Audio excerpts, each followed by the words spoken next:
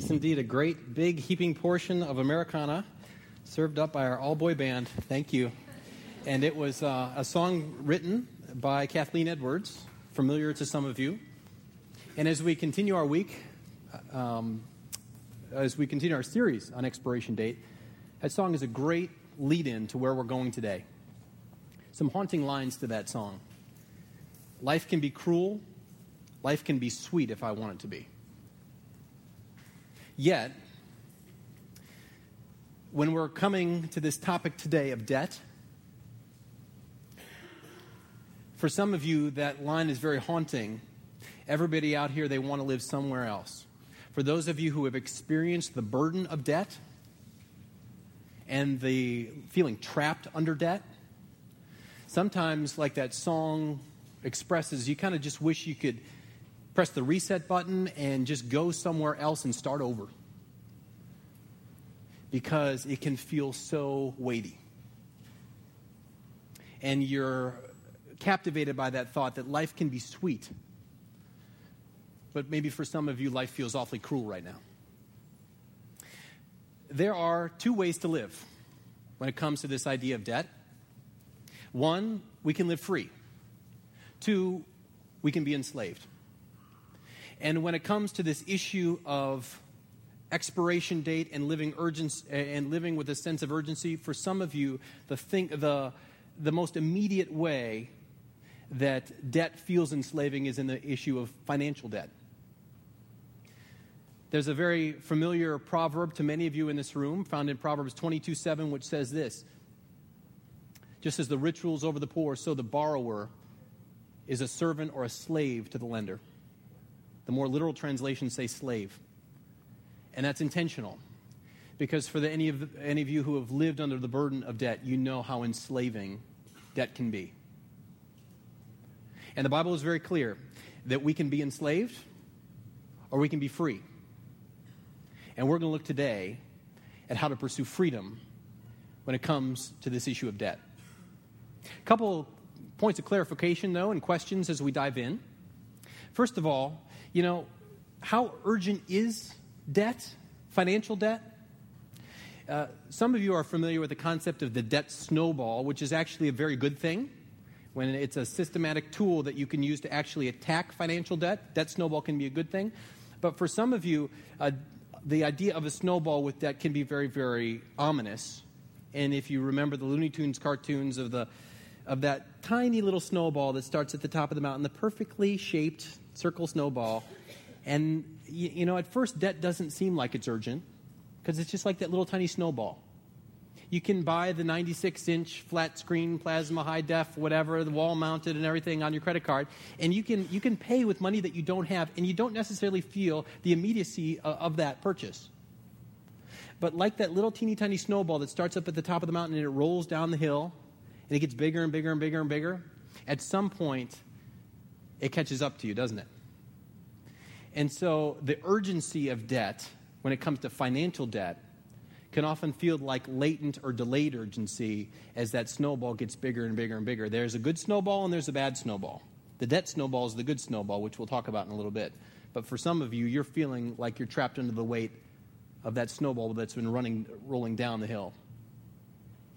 And now things are catching up to you. Another question, though. If we talk about financial debt, some of you might be right to ask, especially if you're new to the church, some of you might be right to ask, okay, if you're going to talk about financial debt, why would I listen to you?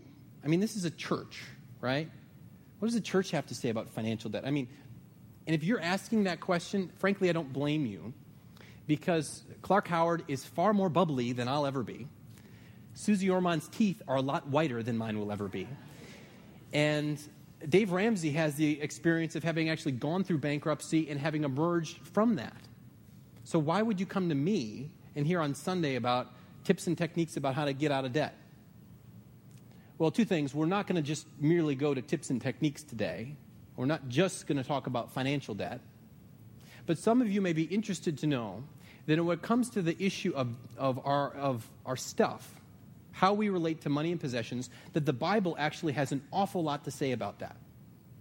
A number of years ago, a man named Howard Dayton, who would eventually go on to found the Crown Financial Ministries, got together with a couple of his friends, and they had a Bible study. And the purpose of the Bible study was they were going to look through the entire Bible and find every passage in the Bible, every scripture passage in the Bible that dealt with money and possessions. And I don't know what they were gunning for. Maybe they thought they'd find 100 or so, maybe. After looking through the entire Bible, they cataloged 2,350 Bible verses that talked about how we relate to money and possessions. 2,350. And you can go to the Crown Financial website and download that PDF that lists all those scripture verses. But moreover, he honed in to the very teaching of Jesus. And Howard Dayton found that 15% of what Jesus talked about was how we interact with money and possessions. And the predominant theme throughout the Bible when it comes to money and possessions is this very distinct idea that you and I actually don't have any money. It's not ours. The car that we drive, the home that we live in, the clothes on our body, they don't belong to us. They're simply entrusted to us by God. And the theme that the Bible, from Old Testament to New Testament, uses is that you and I are stewards of the resources that God has given. And that's what the Bible is most interested in talking about. Not just how do we get out of financial debt, important as that may be, but how do you and I live free in relation to the stuff that God has entrusted to us as stewards.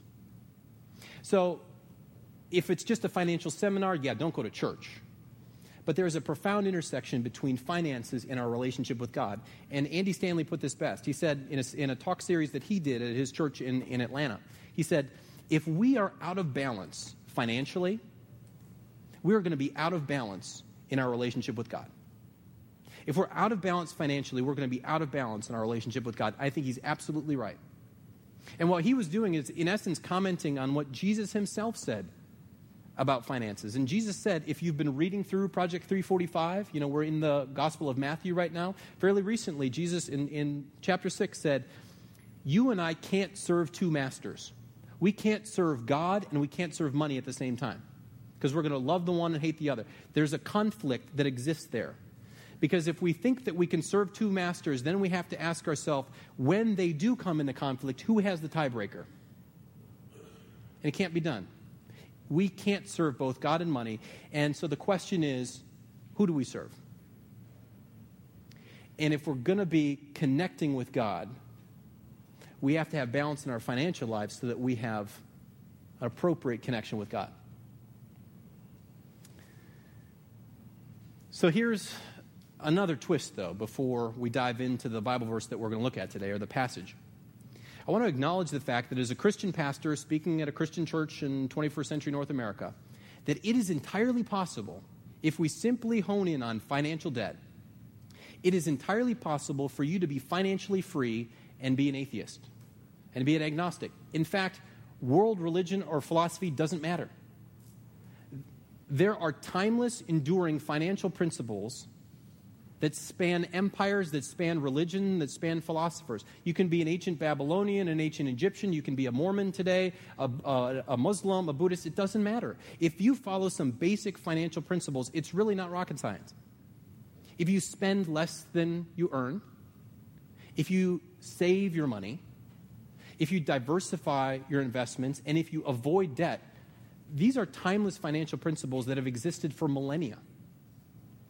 And like the popular title of the book goes, you can in fact be the millionaire next door, be totally financially free. But what God would say is, that doesn't necessarily mean you're free on the inside. And that's what we're going to look at today, is how can we be both free internally and free in regards to how we treat the stuff that we've been entrusted. Now, as a way of preparation for the talk itself, I came across this quote from a very famous book by Dallas Willard that some of you have read.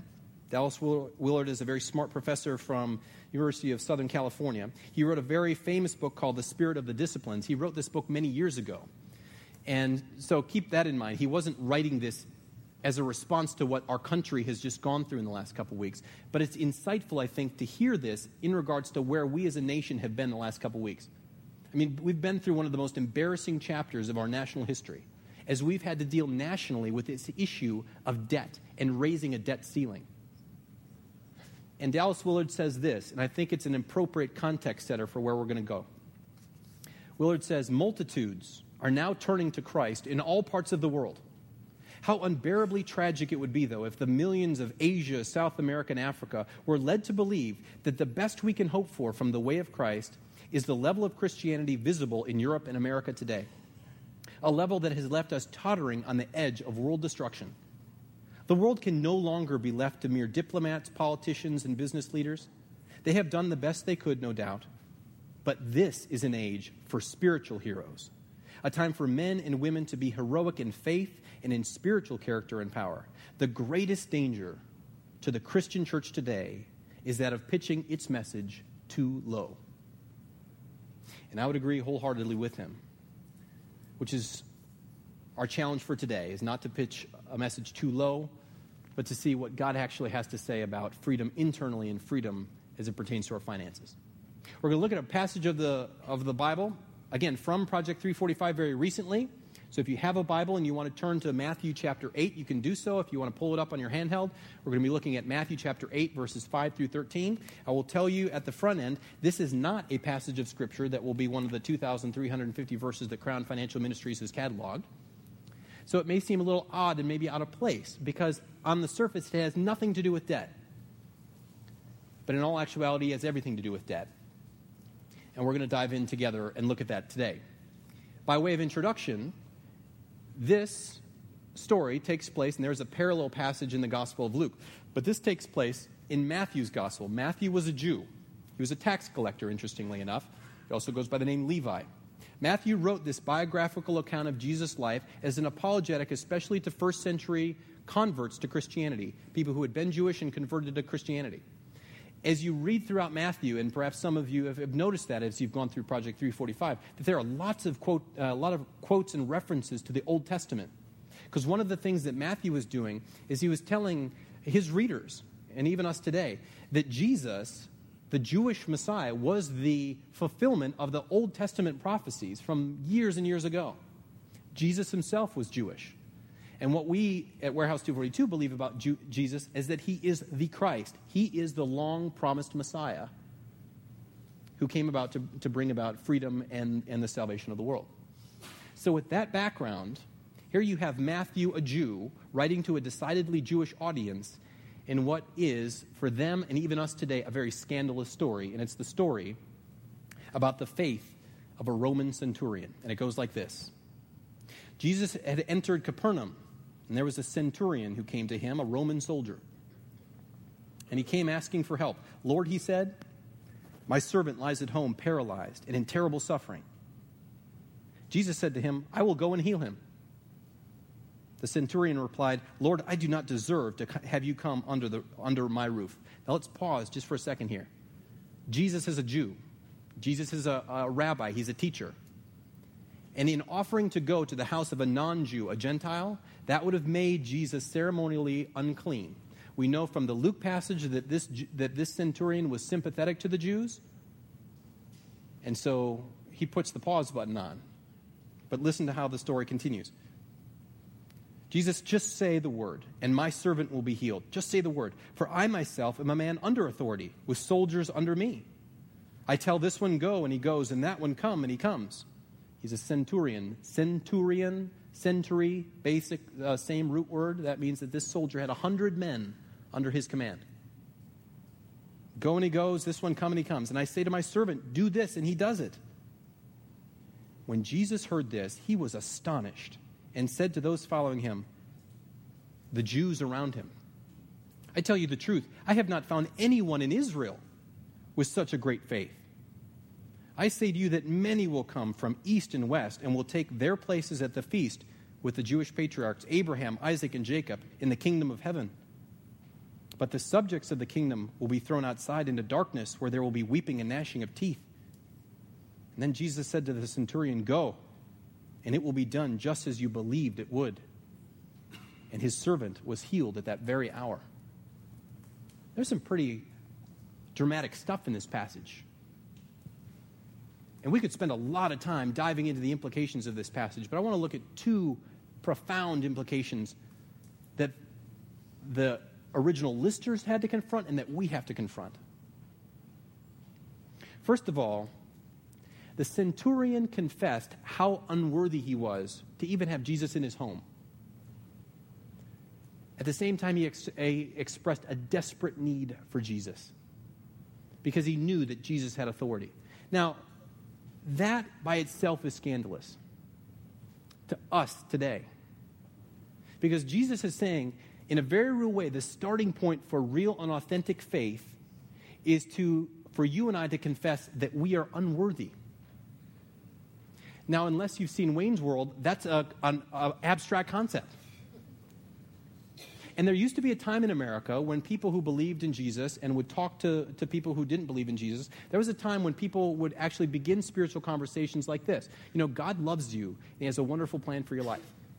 And there were a number of years in this country where people would say, really? God loves me? Has a plan for my life? That was earth-shattering news for many, many years. But about 20 or 30 years ago, the tide started to change. And now if you say to many of us, God loves you and has a wonderful plan for your life, a lot of us respond, well, of course. Why wouldn't he love me? I'm a lovable guy. I'm worthy of that. I mean, I'm good enough, I'm smart enough, and doggone it, people like me. And we blend this self-actualization movement that's happened in the country, along with New Age philosophy, and with this persistent cultural narcissism that says, of course God should love us. Why wouldn't he? He'd be foolish not to. As a matter of fact, God owes me because I'm living my life in such a manner that he actually should be blessed. And to that cultural reality, Jesus is saying, what makes this centurion's faith stand out for starters is this centurion recognized how unworthy he was. And Jesus is saying that's actually a starting point for you and I to recognize our own brokenness and our own desperate need for Jesus. Secondly, the centurion, and I'm about to swear, so please forgive me, the centurion submitted to Jesus' authority. I'm sorry for saying that. Please, shelter your children's ear. Yes, the centurion submitted to Jesus' authority. Did he really say submitted in church? Yes. We're Americans. Submit? Really? We don't want to submit to anyone. We don't want to submit to anything. That's totally un-American. But yet Jesus is saying the outstanding, remarkable, simple, true faith of this centurion rested in someone's willingness to submit to Jesus' own authority. And make no mistake about it, that is scandalous and rather irritating to many of us in this room. And that idea of submitting to God, really? Can't God just love me? There are some of you who are returning to church. Maybe some of you are coming to church for the first time. And what Jesus is provoking you with in this passage is that there is freedom that Jesus wants to give you if you recognize a desperate need for him and a willingness to submit to him and trust his authority for your life. And there are those of you in this room who have been followers of Jesus for many, many years and who come to this passage, and what you and I will be confronted with is we may submit to some aspects of Jesus' authority, but do we give Jesus permission? Do we give Jesus authority over all aspects of our life? One of the most profound spiritual thinkers from a Christian standpoint over the last 100 years was John Stott. He passed away recently. No exaggeration to say that Warehouse 242 exists because of pioneers like John Stott and the way that they engage with being a missional church. Decades ago, John Stott was talking about what it means to be a missional church, and we are here because of his legacy. He passed away recently.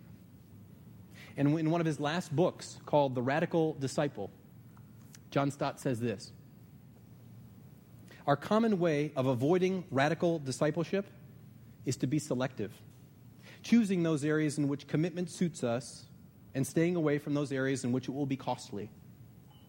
But because Jesus is Lord, we have no right to pick and choose the areas in which we will submit to his authority. Let me read that again. But because Jesus is Lord, we have no right to pick and choose the areas in which we will submit to his authority.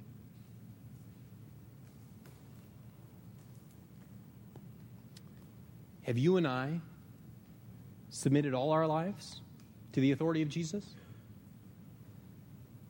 Trusting that he'll actually produce in our hearts freedom? Last couple years, we've offered Financial Peace University here at Warehouse 242. Last year, we had it in this arena. Right now, it's going on Wednesday nights upstairs. And Financial Peace University is Dave Ramsey's curriculum that talks about financial matters. And here's a story from someone who's gone through the Financial Peace University journey. And this is where they are right now. Little did I know how much my debt and money issues were holding me down like a heavy burden until I took Financial Peace University course about a year ago. Little did I realize that I had a very twisted and warped relationship with my finances until I had to deconstruct my monthly income and expenses, create a budget, and follow it. The hardest part was realizing how I was not letting God into this part of my life. Facing up to my personal financial shortcomings was one of the most painful and shaming experiences I've gone through. Feelings of guilt when I think of all the times I spent when I didn't have the money, or when I did have the money, the things for which I spent it, all point to behaviors of immediate gratification and an apparent lack of trust and faith in God. I deserved that trip to the wine country. I deserved that pair of shoes, were the scripts running through my head. Looking for happiness and acceptance at Target, Bistro Le Bon, or in a new car, is what I was doing, and I didn't even realize it. And all I ended up with was a lot of debt and a heavy burden that created a wedge between me and my relationship with God. Not only has Financial Peace University helped me rebuild my relationship with God, but it also has helped me experience the bliss of delayed gratification. When I say no to the impulses of sale purchases, to the urge to eat out rather than cook yet another meal, and the lure of a very low APR on a brand new vehicle, there's an immediate satisfaction that takes over those desires. A sense of relief, pride, and trust that I will be fine without them. The space that I was filling with stuff can now be open to letting God into my life and feeling a deeper sense of satisfaction more than anything money can buy. To free myself from this financial squalor, I started by buying a used car and paying cash. I had only $5,000, and let me tell you, there are very slim pickings for a car of any kind of virtue for $5,000. Most of what I found was cars from the late 80s and early 90s that didn't look safe to be on the road. All I could do was pray, and it felt odd to pray for a car, but I knew I had to let God into this part of my life too. After some more praying and more searching, I finally found a car that had a decent mileage, only minor dents and dings, and definitely seemed safe for highway travel. They wanted $6,500 for it. I offered $5,000 and played my I'm a single mom card. And they agreed. I couldn't believe it. It worked. God answered my prayers. For the first time in my life, I paid cash for a car. No loan, no interest, no vanity. Lots of satisfaction that I'm headed down the road God intends for me, one of financial freedom. Being a single parent has many challenges. One of the challenges is that I don't have anyone to be accountable or to help me on the course. It's just me and God. It's been a year since I took the Financial Peace University class, and I felt like I needed some help. I was starting to lose the Dave Ramsey fever. So I turned to the church. And one of the facilitators from the first course was able to meet with me and review my plan and help me tweak my budget and come up with some new goals. It was a great way to recharge my batteries and get me back on track. It's good to know I have the Warehouse 242 community behind me on this journey. And I hope no one ever feels they have to tackle their finances on their own. It's a year later, and I still struggle with the lure of all the stuff that promises to make life better. Daily I struggle. I just have to keep first things first and remember that God has a plan for me that is greater than that curiously intoxicating smell of a new car or having that fabulous handbag. If I do my part and stick with my debt snowball initiative, follow the advice of Financial Peace University on what I give, save, and spend, then I must trust God to carry me through the rest. He has plans for me. I must be patient and firm in my commitment to trust his plans. And she closes with this familiar Bible verse from Jeremiah 29:11. For I know the plans I have for you, says the Lord. They are plans for good and not for disaster, to give you hope and a future. She said it better than I could. a story of someone who's learning to be free by learning to submit to Jesus' authority in all areas of her life. Even when it's convenient, even when it's uncomfortable. And the result is a greater sense of freedom. So as we conclude, again, that text perhaps out of place, but maybe not. Because it's not at all a text about debt, but maybe it is. Because there's financial debt, but then there's debt that's more than money. And we have to ask ourselves, do we realize that we can be financially free and yet still very much in debt? This is the message of Christianity here. And the lead-in is a quote familiar to many of you from a song from a long time ago by the Eurythmics called Missionary Man. And the song starts, I was born an original sinner. I was born from original sin. And if I had a dollar bill for all the things I'd done, there'd be a mountain of money piled up to my chin.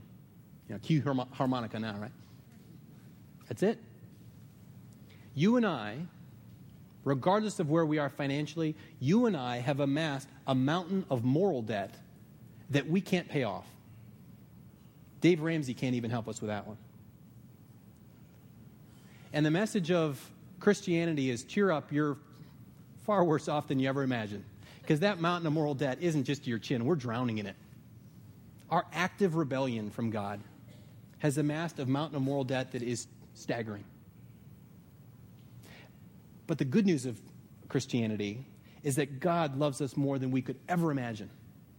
And that's why God the Father sent Jesus, who lived a life that we couldn't live, who lived a perfect life, died the death that we deserve to die because of our sin and selfishness, paid the ultimate price by dying on a cross, and paid off our moral debt to any who would receive him.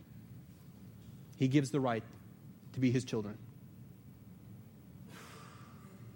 And that's the invitation that Jesus offers each and every one of us today, regardless of where we are on our own spiritual journey. Life can be sweet, as Kathleen Edwards said, if we want it to be. Debt, whether it's financial, whether it's moral, makes us slaves. Jesus came to set us free. And when you and I submit to Jesus' authority, he will make us free. Let's pray.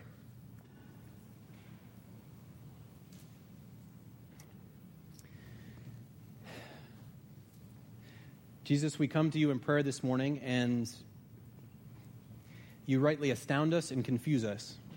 Because just when we think we have you figured out, you challenge our preconceptions and our notions about who you are. And on behalf of everyone here, I want to confess how hard it is to recognize how much we need help.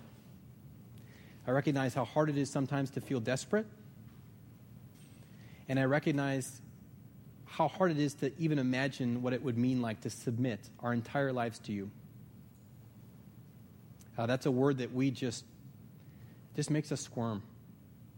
And yet here you are saying that if we have that faith, like a Roman centurion, who trusts in your authority and submits to your authority, that you will bring about freedom. And that's astounding faith. So show us how we can have that faith so that our lives can be free. It's in your name we pray, Jesus. Amen.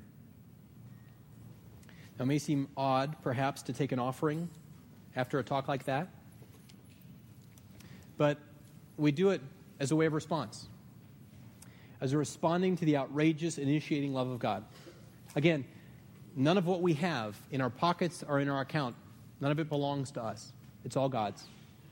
So he invites us to be generous in return and not ask how little do we give, but how much can we give as a response to his outrageous love. So as you give and as you listen to this tune, which is a flashback from the past from Warehouse, an oldie but a goodie, engage in this time and celebrate the gift of freedom that Jesus offers.